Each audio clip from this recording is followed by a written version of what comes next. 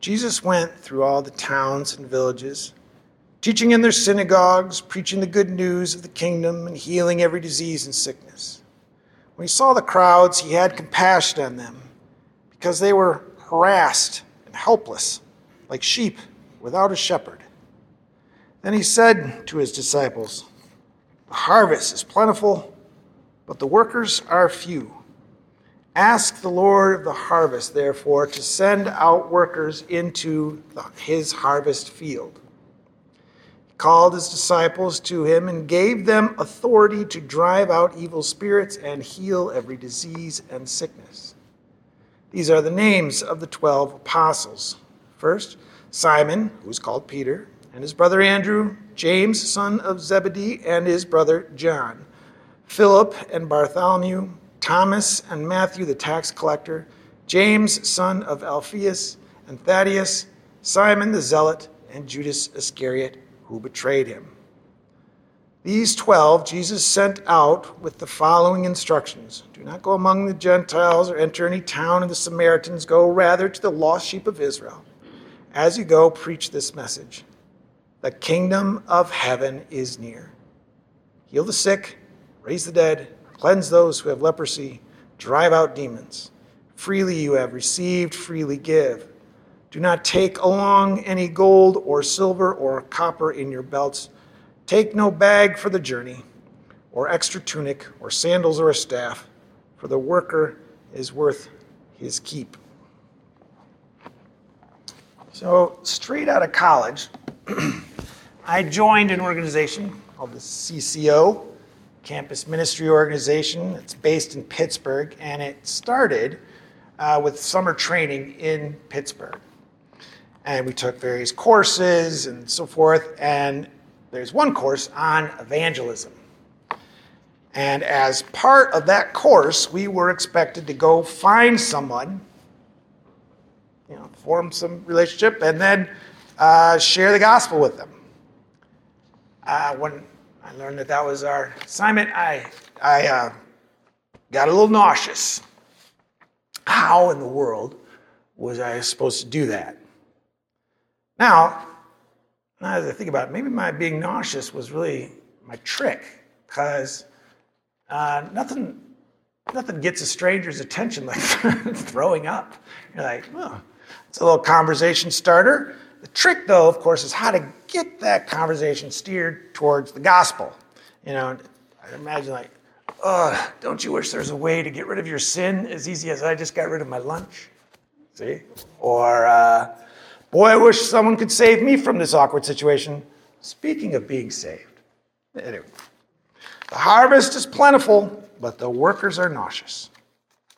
I do remember back when I was like 5 or 6. My dad was all involved in this campaign, this evangelistic campaign.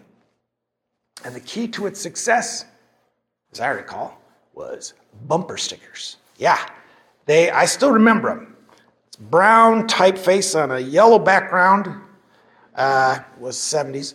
And in all capital letters, it said, "I found it." Oh, and then there's an exclamation point. So it was, "I found it," right? And you put that on your bumper sticker. And the idea is people are going to be driving around town going, what do they think that guy found? Their cat? Waldrop? Wait, hey, there's another car. That he found it too. She found it. Boy, everyone seemed to have found something, but I don't know what was even lost. And then you go into a grocery store, maybe parking lot, and there's another car, and just the person with the bumper sticker is putting the groceries in their grocery cart. So you go, "Hey, what exactly is it you found?" Right? What they found was Jesus. And then what happens is you share the gospel, and another name goes in the book of life, and another bumper sticker goes on the back of their car. So I don't remember having any sort of impact.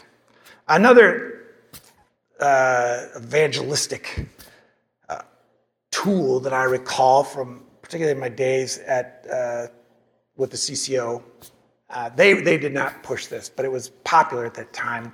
Something called evangelism explosion. Is that something you've heard? Dr. D. James Kennedy. And it sort of provided you with this script for how to share the gospel. For what was called contact evangelism, like just going out and sharing the gospel. What you do is you go to somebody on the street and you say, hey, if you were to die tonight, which let's stop right there. Not really a great opener, but okay. If you were to die tonight, how sure are you of where you would go? And then, you might, well, I don't know, I'm thinking I'm going to go to heaven. Well, why is that? Well, I'm a pretty decent person. Well, then you keep pushing and you talk about just how holy God is and how high God's standards are. And the idea is you're supposed to sort of erode any confidence they might have that they are going to heaven when they die. And so they may have been thinking about a million other things before you approach, but all of a sudden, in that moment, they are quite fixated on one thing, their inevitable death. And your goal then is to assure them that the fact that they may be a decent person has nothing to do with it. Bad people don't get into heaven. Good people don't go into heaven. The only people who get into heaven are those who do so through Jesus Christ. That was the idea. It is I find it a little strange. It's sort of like, hey, here's a ticking time bomb. Ooh, is that making you nervous? Well, I know the bomb squad, right? You're creating a crisis and then trying to resolve that crisis. It's interesting. I looked up evangelism explosion on Wikipedia, and apparently in the 90s, they did some research, and the study concluded that people found their method confrontational. And so in the 90s, they revised it a little bit and emphasized more discipleship. Like, in other words, don't just get them to pray the sinner's prayer and then get out of there. No, form a relationship, which is good. But it's interesting to me that that's when that happened because, well, first of all, that's when I was in campus ministry. And second of all, a lot of ministries were doing some reevaluating during that period. A lot of church growth movement stuff, a lot of evangelism organizations, they were having to reinvestigate some of their methods and approaches because they weren't working. These things that were developed in the 70s and 80s weren't working in the 90s. And that's because, they found that people who were Generation X, people born between 1960 and 1980, it wasn't working for them. Since I was born in 1970, I was right smack dab in the middle, it wasn't working for people like me. People like me were getting nauseous by this stuff. And it turns out that those concerns were legitimate about the effectiveness of these things on people of my generation. Because when my generation left home, started families, started their careers, they stopped going to church. And in fact, if you look at attendance, church attendance in the United States, there's a slight decline from when the 40s, I think it peaks in the 50s. There's a slight decline through the 90s. There's a bump up after 9/11, but that doesn't last. And then it really falls off. And then, of course, we had COVID where it was really falling off. And so, the laborers, the workers are few and are getting fewer. And if we are going to change that trend, we need to do some evangelizing. However, I think this passage exposes some of the misconceptions we have about what that task involves. It challenges some of the basic assumptions that are operating in a lot of those strategies and methods that were presented as evangelistic tools. Now, evangelism contains the Greek word evangel, which means good news or gospel. And our passage says that Jesus is cruising around the villages, synagogues, proclaiming good news. He is doing some evangelizing. as he's doing it, though, he sees like, this is a huge job. These people are lost. They're like sheep without a shepherd. The harvest is plentiful, but the workers are few. So, fellas, you got to go out there and do it too. No doubt, I'm assuming Peter at least is Generation X. They get a little nauseous at this idea, no doubt. But Jesus says, that's okay, just relax. All you have to do is say, if you were to die tonight, do you know where you would go? No, Jesus does not tell him to say that. Jesus tells him to tell him that the kingdom of God is near. See, because ultimately, evangelism, sharing the gospel, is not about helping people feel secure about where they're going to go when they die. That's part of it, but that's not the heart of it. The heart of it is not us going to heaven. The heart of it is heaven coming to us. And so Jesus is telling them to proclaim that heaven has come to us. Now, and the other thing is, he's doing that here in chapter 9. We think about the work of Jesus bringing salvation as what he does at the cross, but he's not at the cross. Already now, he's having them proclaim the kingdom. He's having them spread the gospel. So it's not about us going to heaven. It's about heaven coming to us. It's that the kingdom has come. And how do we know that the kingdom has come? Well, in this passage, we know it's come because it's breaking out all over the place around Jesus, through Jesus. Because that's what kings do, right? They rule kingdoms. And so Jesus is bringing that rule to Galilee. And how is it that the disciples are going to do that since they're not the king? Well, the king grants them authority. That's what the text says. He gives them authority to proclaim the kingdom here on earth. Now the text tells us what they said. They basically saying the same message, that the kingdom of God has come. But it also focuses on what they did, which itself would probably be a pretty effective way of spreading the gospel, right? You're standing there and you're witnessing these guys going around casting out demons and healing everybody. You're like, what is this? What is happening? And they can say, look, kingdom of God has come. This is what it looks like. This is what it looks like when heaven comes down to us. This is what the kingdom of God looks like. This is the good news. The kingdom of God is going into effect. Now, I can imagine that would be a pretty effective pitch. Healing people, casting out demons, and just saying, the kingdom of God's come. And I think when we hear that, we're like, man, I wish we would do some stuff like that. I think that puts more butts in the seats. If people knew that this was a place where demons were being cast out, people were getting healed. I mean, you heard those prayer requests. Those things weigh on us. But we don't. Not in that way. But I think we shouldn't read this text as necessarily like a how-to manual. The exorcisms and healings are less of a prescription for what we are called to do.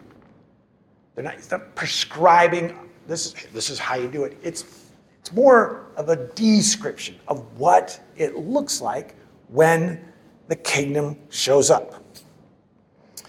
I'm going to give you another illustration of somebody who I think is doing evangelism.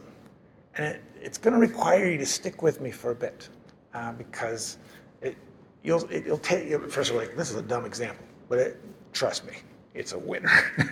I think that the band U2 does a pretty good job of illustrating what this text says about what it means to bring good news. And of course I do, because I'm Generation X, right? That's my band. But They have been a band for over 40 years. They have put out 15 albums. And a number of songs on those albums are deeply spiritual, and not just spiritual in some sort of touchy-feely, vague way. No, there are songs that are about Jesus, like When Love Comes to Town. Wow, that's a great song. And there's songs about the Holy Spirit. Do you know that? Have you ever heard the song "She Moves in Mysterious Ways"? Well, the "she" there is the reference to the female name for the Spirit, pneuma, right? So she. All right. Anyway, so songs about the Holy Spirit, but I don't mean that you two are great evangelists because their songs are somehow designed to get people to pray the sinner's prayer. They're not evangelistic in that sense. It's that they demonstrate the kind of authority that Jesus is referring to here, right? So, he gives Jesus gives the disciples the right, the power to plant a flag and say, this right here, this belongs to God.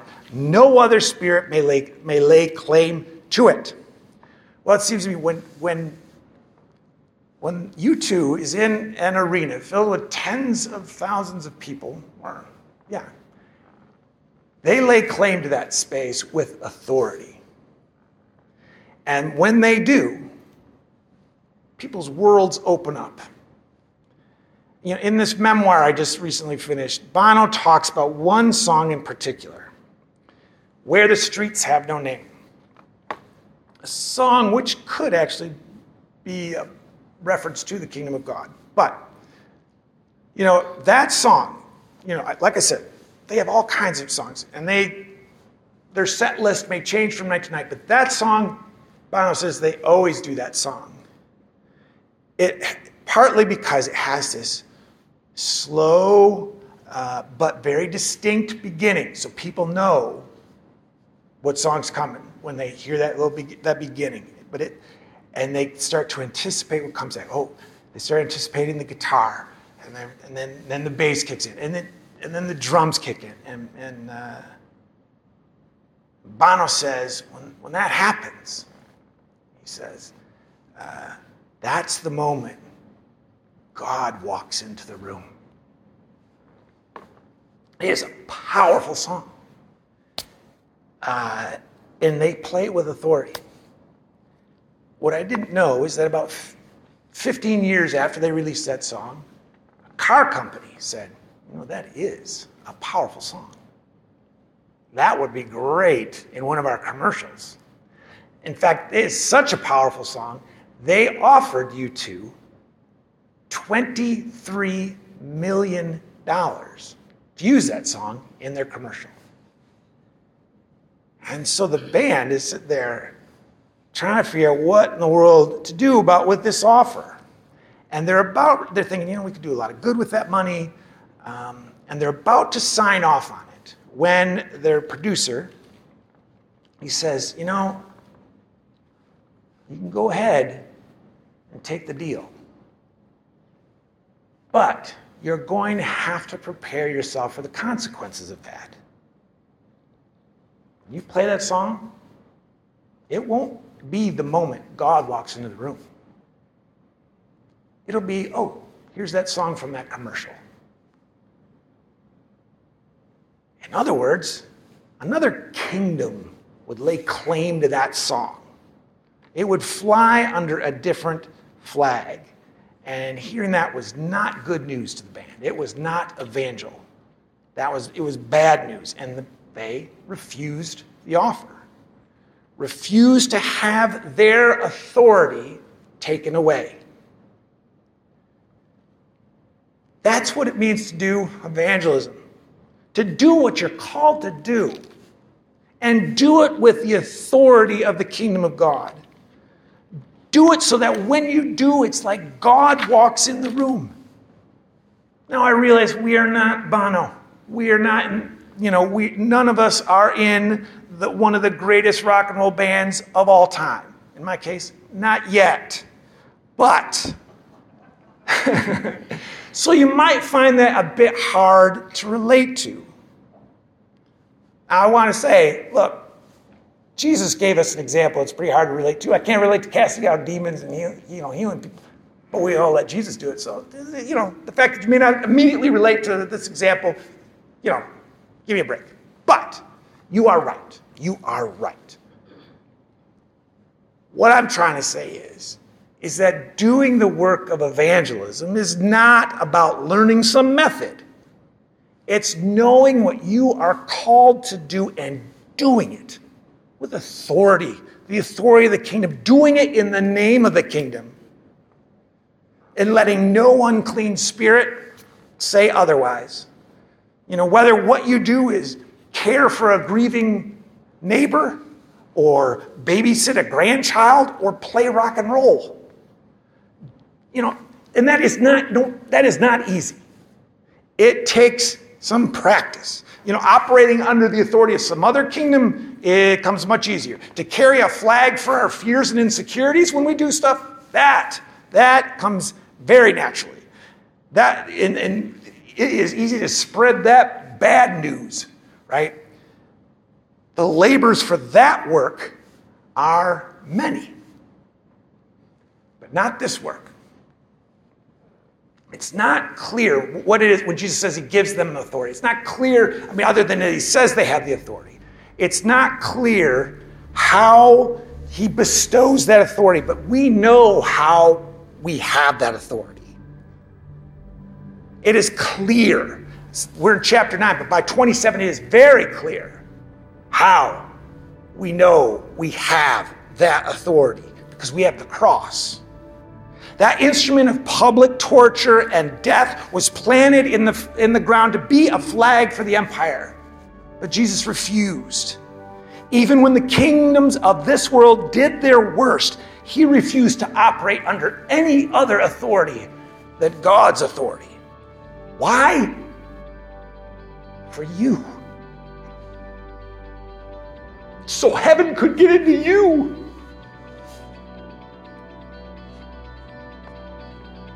So in me. If we could take that in. If we take that in, everything changes. What we do, how we do what we do changes. Proclaiming the good news is not a thing you do. It is the sword by which you do everything. It's not about how you get people into heaven. It's how heaven gets into you and through you into the world.